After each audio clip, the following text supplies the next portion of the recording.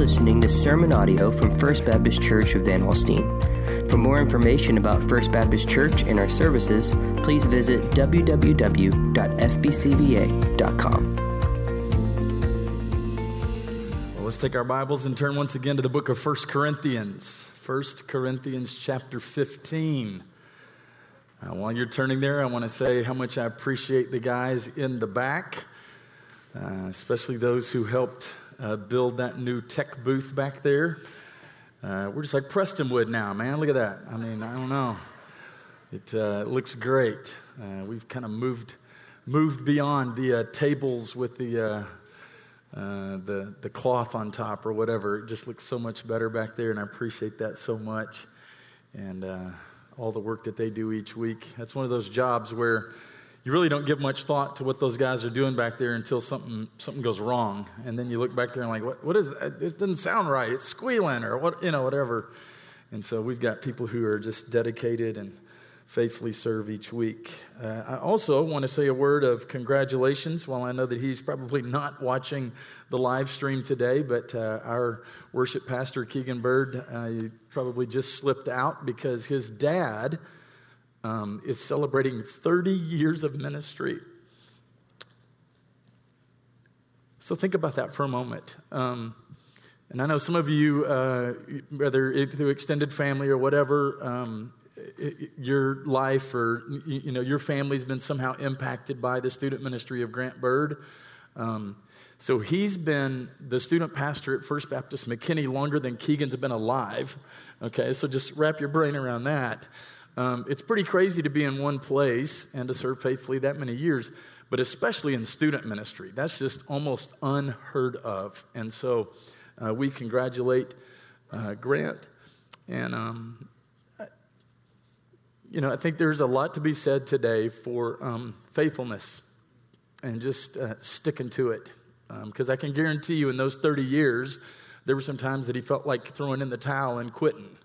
And so by God's grace, he's been able to remain there, remain faithful, and so is really just a fixture in this North Dallas area, especially in the area of student ministry. So our congratulations there. Well, this morning we are nearing the end of our study of 1 Corinthians. Maybe hard to imagine, but we've been here all year, really. We took a short break during Easter. But we started the series back in January. Lord willing, we'll wrap things up next week as we unpack chapter 16. But Jace did a great job of moving us into chapter 15 last week. This chapter is the go-to chapter on the subject of the resurrection. There were those at Corinth who had begun to teach that actually there is no such thing as a resurrection. For them, the very idea of resurrection was unthinkable. Paul quotes them in verse number 12. Here's their perspective. Some of you are saying there is no resurrection from the dead.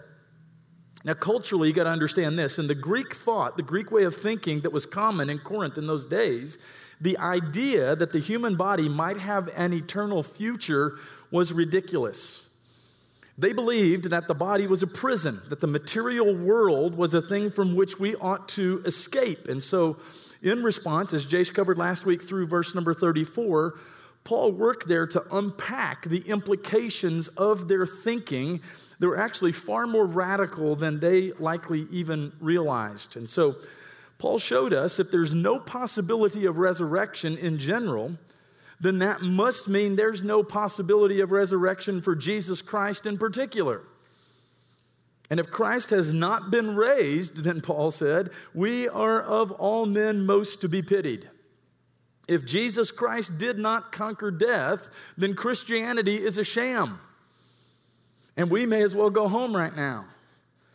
You cannot slide the resurrection out of the superstructure of the Christian faith and not find that the whole thing crumbles like a house of cards. I think Jace used the example of the game Jenga. And so you remove that piece and it all crumbles.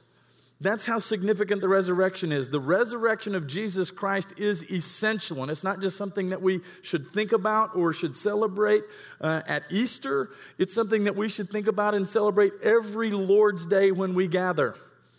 We just sang of a resurrected King. So this morning, we're going to pick it up in verse number 35, where you will see that the Apostle Paul, which he has done many times over, anticipates kind of a cynical response from the Corinthians. But someone will ask, how are the dead raised? With what kind of body will they come? That's not an honest inquiry. It's an attempt to highlight what the Corinthians felt was the absurdity of Paul's teaching. Oh, sure, Paul, resurrection. Yeah, right, okay. Just one question. The resurrection body that you're so convinced we're all going to receive one day, just what will that look like? You're being ridiculous, Paul. That's kind of their perspective. And then Paul in verse number 36 really turns the tables on them because he calls them the fools. You foolish person, he says. And then he sets out to correct their mistake. He wants to set them straight. He does it by highlighting several theological themes that I want us to look at this morning and focus our attention upon. So let's pick it up in verse number 35 of 1 Corinthians chapter 15 here. But someone will ask, how are the dead raised? With what kind of body do they come? You foolish person. What you sow does not come to life unless it dies. And what you sow is not the body that is to be, but a bare kernel, perhaps of wheat or of some other grain. But God gives it a body as he has chosen, and to each kind of seed its own body. For not all flesh is the same, but there is one kind for humans, another for animals, another for birds, and another for fish. There are heavenly bodies and earthly bodies, for the glory of the heavenly is of one kind, and the glory of the earthly is of another. There is one glory of the sun, and another glory of the moon, and another glory of the stars, for star differs from star in glory. So it is with the resurrection of the dead. What is sown is perishable. What is raised is imperishable. It is sown in dishonor. It is raised in glory. It is sown in weakness. It is raised in power. It is sown a natural body. It is raised a spiritual body. If there is a natural body, there's also a spiritual body. Thus it is written, the first man, Adam, became a living being. The last Adam became a life-giving spirit. But it is not the spiritual that is first, but the natural, and then the spiritual. The first man was from the earth, a man of dust. The second man is from heaven. As was the man of dust, so also are those who are of the dust. And as is the man of heaven, so also are those who are of heaven. Just as we have borne the image of the man of dust, we shall also bear the image of the man of heaven. I tell you this, brothers, flesh and blood cannot inherit the kingdom of God, nor does the perishable inherit the imperishable. Behold, I tell you a mystery. We shall not all sleep, but we shall all be changed. In a moment, in the twinkling of an eye, at the last trumpet, for the trumpet will sound, and the dead will be raised imperishable, and we shall be changed. For this perishable body must put on the imperishable, and this mortal body must put on immortality. When the perishable puts on the imperishable, and the mortal puts on immortality, then shall come to pass the saying that is written, death is swallowed up in victory. O death, where is your victory? O death, where is your sting? The sting of death is sin, and the power of sin is the law. But thanks be to God, who gives us the victory through our Lord Jesus Christ. And then he closes by saying, in light of all this, in light of this amazing, mysterious teaching about the resurrection, therefore, my beloved brothers, be steadfast, immovable, always abounding in the work of the Lord, knowing that in the Lord your labor is not in vain. The German writer Leo Tolstoy, who wrote War and Peace, he was reflecting on his life. And in his reflection, he wrote, my question, which at the age of 50 brought me to the verge of suicide, was the simplest of questions. Lying in the soul of every man, a question without an answer to which one cannot live. It was this: what will come of what I am doing today or tomorrow?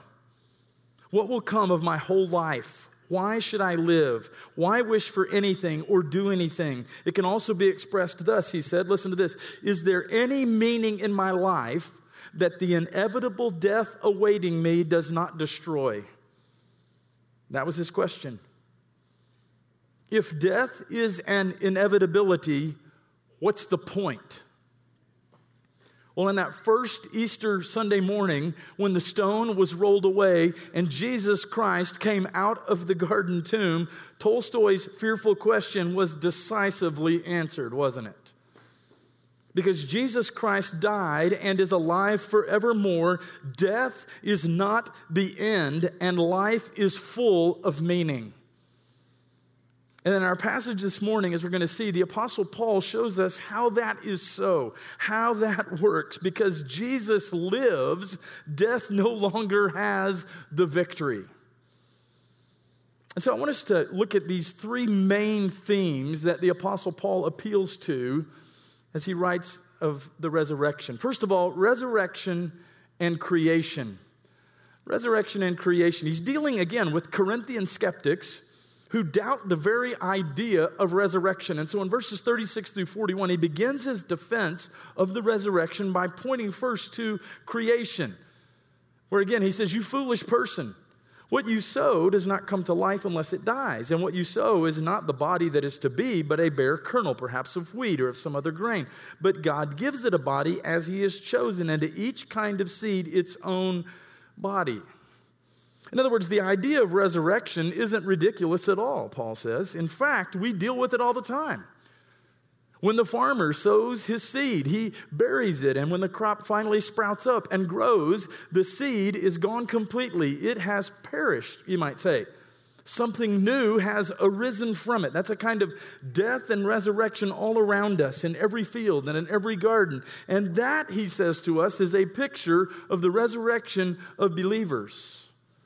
And what Paul is really doing there is he develops this imagery of the seed that is sown and dies and bears fruit in resurrection. He's really building on the language of the Lord Jesus himself, who said in John's Gospel, chapter 12, verse 23, where Jesus is talking about his own death and resurrection, he said, "The hour has come for the Son of Man to be glorified.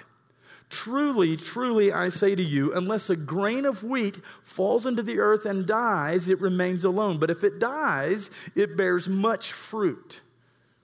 Jesus is the seed that dies and rises to bear much fruit. And Paul is saying, by using the same language only to describe our destinies, that he's saying that Jesus' death and resurrection becomes the great template for our own.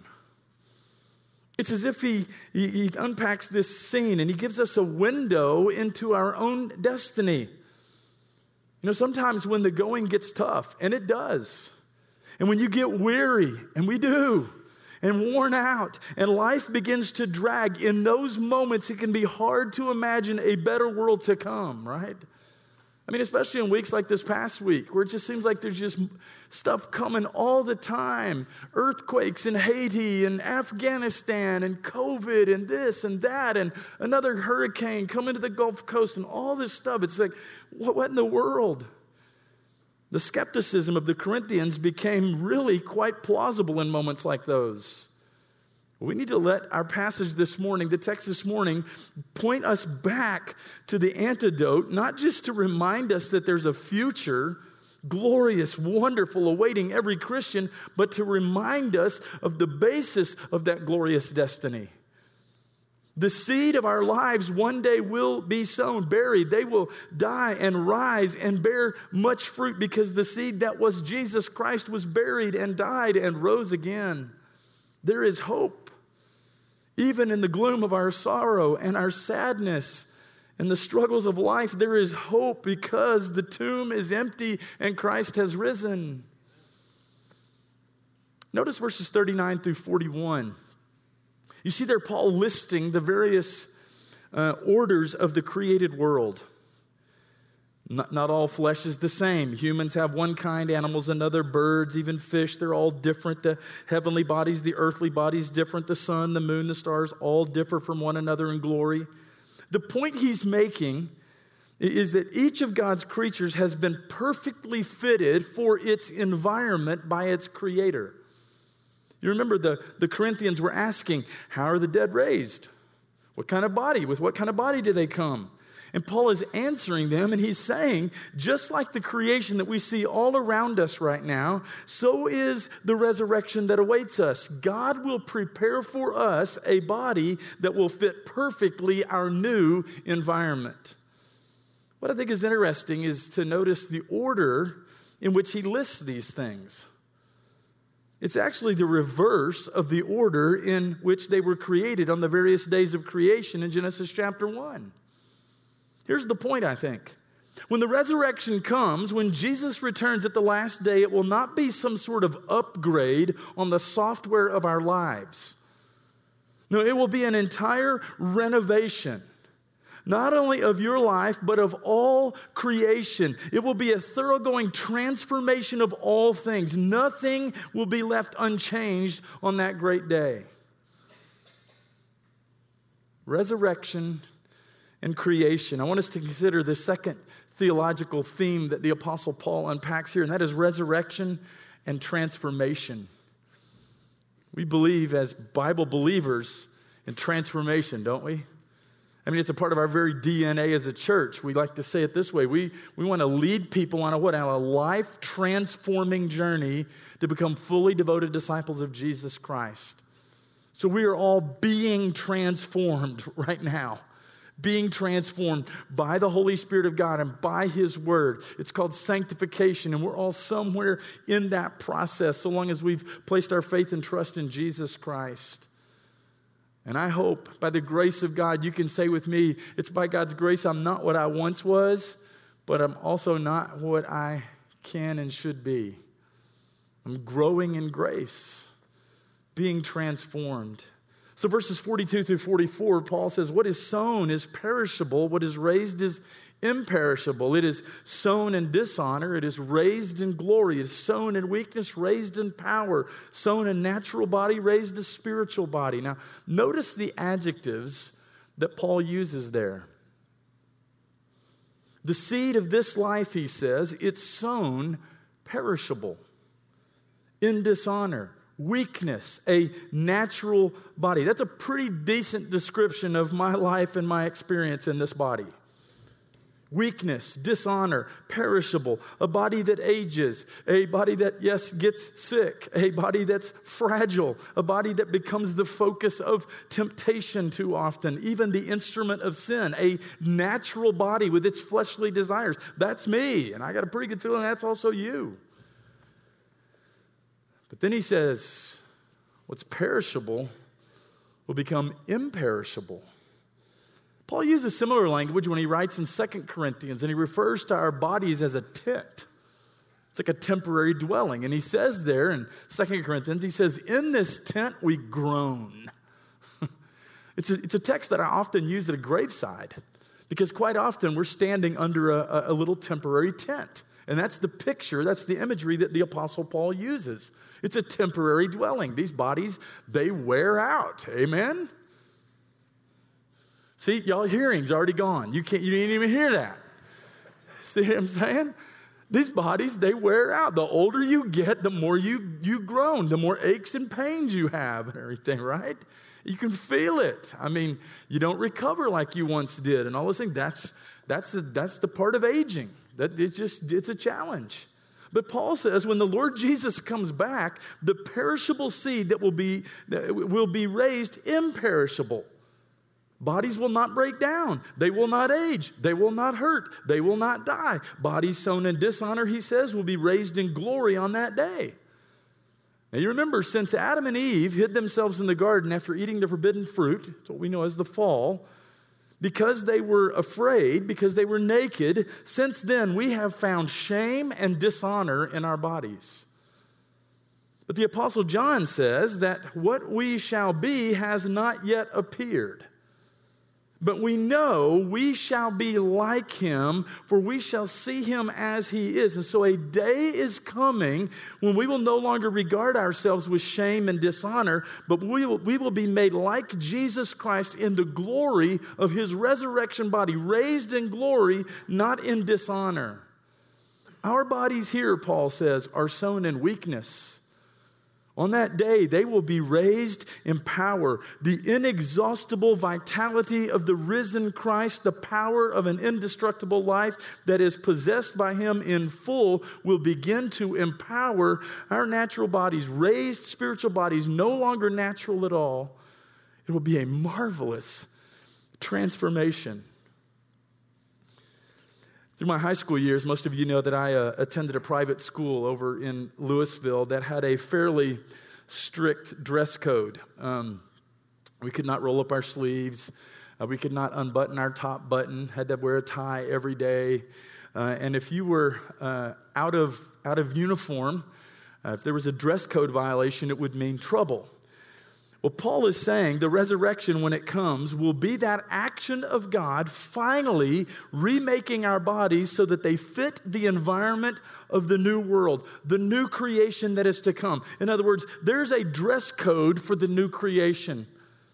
And without it, you will not be able to gain entry. New bodies belong in the new creation. And so resurrection demands transformation.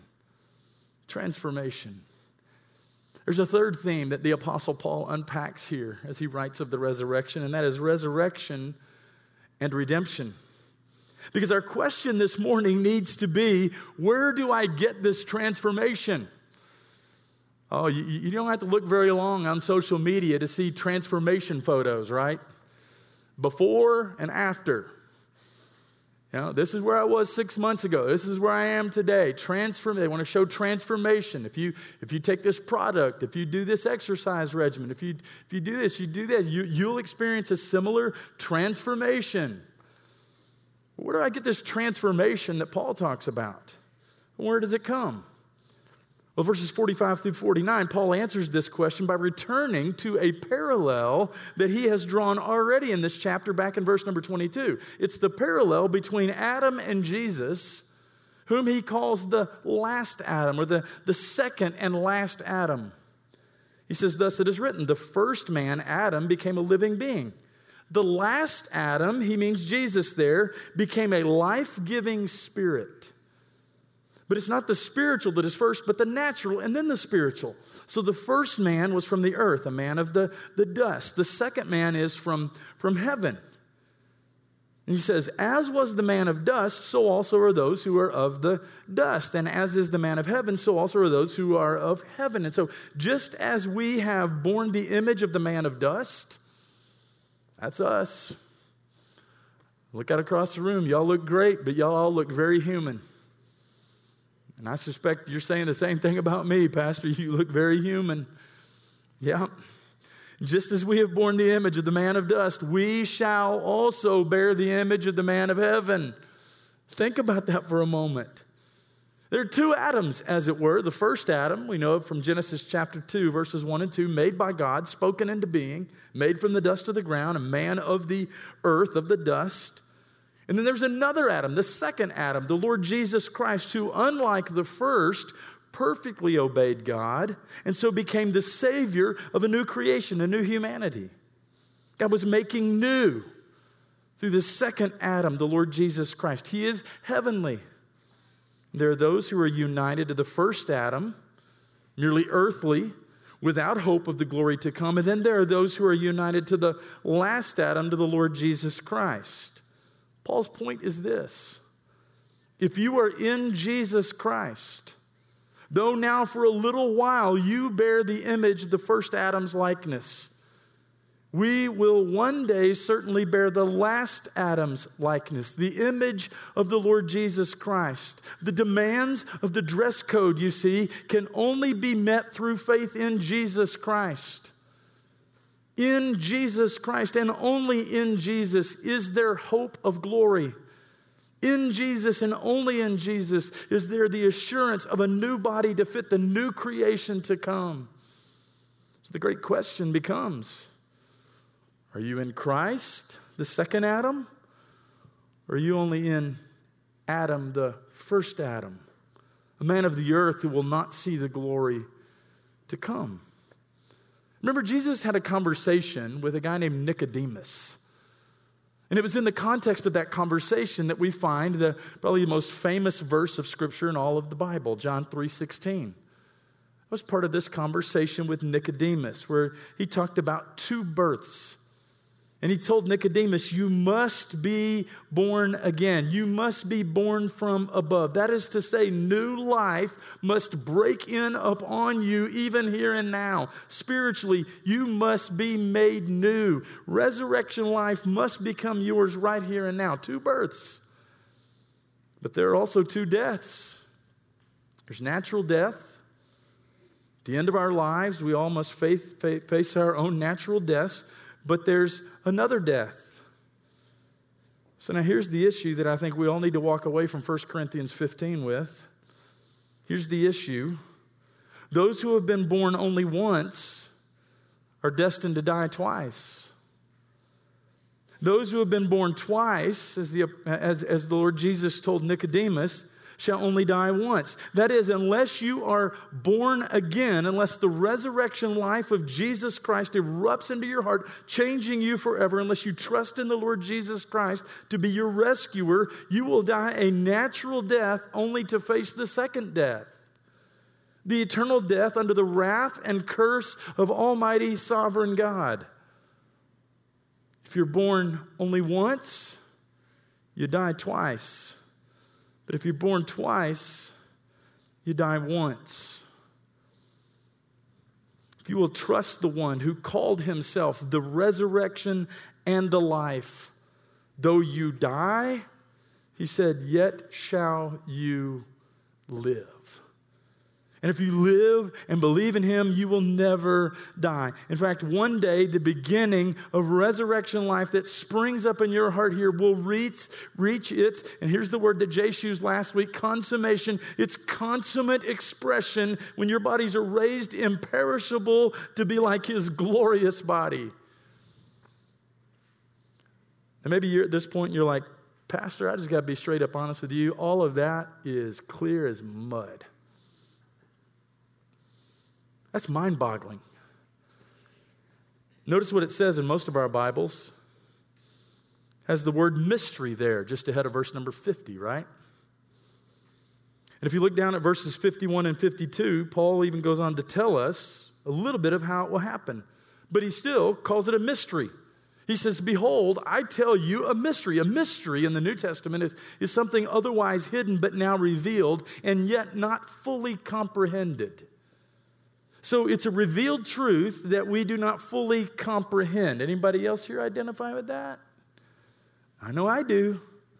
This is a mystery. We see some of it. We know some of how it will be, but exactly how that's going to play out remains a bit mysterious. And yet there's some things we do know. And what we know, he says, is that we shall be like him, for we shall see him as he is. It's a mystery. It'll be a glorious surprise when the day dawns and all the pieces finally fit together and we see everything that the Scriptures have been teaching us and happening right before our eyes. What a day it will be. But we don't know it all yet. But here's some things we do know about it. Paul makes it clear that this will be a universal change. These things in particular, if you look at verses 51 and 52 about how this great change will come, he says, first, it will be a universal change for every Christian, for the dead as well as the living. He says, we will not all sleep, he says, but we will all be changed. That's the verse you've probably seen above the nursery, right? Yeah, you pluck it out of context and apply it to the nursery. We will not all sleep, but we will all be changed. Some of you will get that about the time you're eating lunch this afternoon. Some will survive. Will be alive when Jesus returns. Can you just imagine that? Others will have been dead many years when the Savior comes. But whether dead or alive, Paul says, we will all be marvelously transformed on that day. It will be a universal change. It'll be an immediate change. He says it'll be immediate, instantaneous. The word he uses in the original language is atomos, in a moment. You probably recognize the word atom in there. Was thought to be, of course, the smallest particle of matter. And he's saying the smallest conceivable unit of time imaginable is all it will take for the change. This is not going to be some gradual morphing from one thing to another. No, the only way we can even wrap our brains around it a little bit is to think of the time that it takes for a blink. For one eyelid to meet the others is all it will take for us to be utterly, thoroughly, gloriously transformed to be like our Savior in His glorified body. It'll be a universal change. It will be an immediate change, and then it'll be a final change. He says it will be a climactic change. It will take place, he says, at the last trumpet. The trumpet blast that will sound on that day is the divine author's period at the end of the book of human history. I'd never imagined that I would have the ability to write a book, but I can only guess if I did ever write a book, I would take a great deal of delight in putting that final period. Boom. Right? That's kind of what this is like. This last trumpet. This final period by the divine author. Those who belong in the new creation will be taken into the new creation, having themselves been made new. And when the trumpet sounds, every clock will cease to register Earth's passing moments. When the trumpet sounds, the lies that we tell ourselves to keep the witness of our Christian friends at bay will all be exposed. And look with me at verses 54 through 57. He actually moves on with a word of celebration. Man, I love this. He's celebrating victory. When the great final moment comes, the perishable at last puts on the imperishable. The mortal puts on immortality. What a moment of victory that's going to be, he says, as death is swallowed up in victory. Now, back in verse number 26 of this chapter, he actually called death the last enemy. And we know what he means by that title. What a terrible opponent death has been. There's not a person in this room, no matter how young or old you may be, who has not in some way or another been impacted by death. The death of someone you care very deeply for, someone you love, a family member, a friend, a coworker. We know that it is part of life in a very broken, sinful world. He calls it the last enemy. So check this out. Death has met its match. Death has met its match. That's fundamentally what 1 Corinthians 15 tells us. Not for long, Paul says. Not for long. Death has already met his match. One has come at whose feet death has fallen already in defeat. Death has already been swallowed up in victory. Because very early in the morning, on the first day of the week, when the stone was rolled away, and Jesus Christ, who was crucified, dead, and buried, broke the bonds of death forever and rose in glorious victory, so that even now the Apostle Paul can sing here, "O death, where's your victory? You've met your match." Comprehend that truth for a moment. Celebrate that victory. It's why we can sing as we often do here many times. You'll be able to sing with new joy, with new meaning. There in the ground his body lay, light of the world by darkness slain, then bursting forth in glorious day, up from the grave, he rose again. And as he stands in victory, listen to this next line, sin's curse has lost its grip on me. Isn't that amazing? For I am his and he is mine, bought with the precious blood of Christ. Sin's curse has lost its grip on me because he stands in victory and he's mine. Comprehend that truth and celebrate the victory.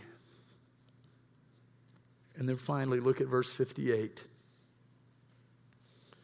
For those of us who've come to trust in Jesus Christ, to live in the light of the resurrection of our Savior, in hope of the resurrection of our own that is to come, there is a life to live. There's a life to live. Everything changes in light of the destiny that awaits us. Here's a word of exhortation. Every time I read this verse, I think of how differently you watch a game when you already know the outcome. You ever watch a game when it's been pre-recorded and you already know who won? Even if things get really tense and it looks like your team is going to lose and you're thinking, there's no way. No, you're chill. Why are you chill? Because you already know we've won the victory. I already know how this thing ends. That's kind of what he's saying here in verse number 58.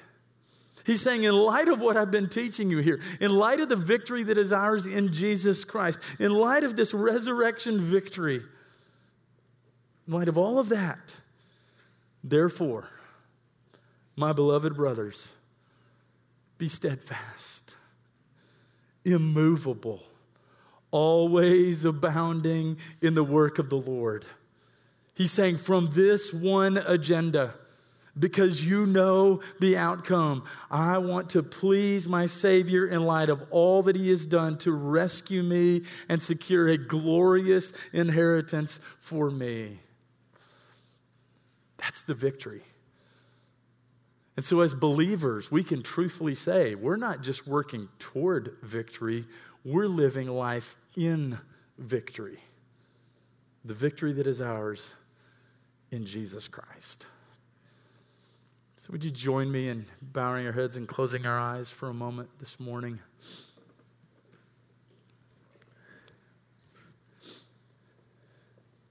If you're here this morning and you've never committed your life to Jesus Christ, maybe you're at a place where you're still searching, you're still seeking.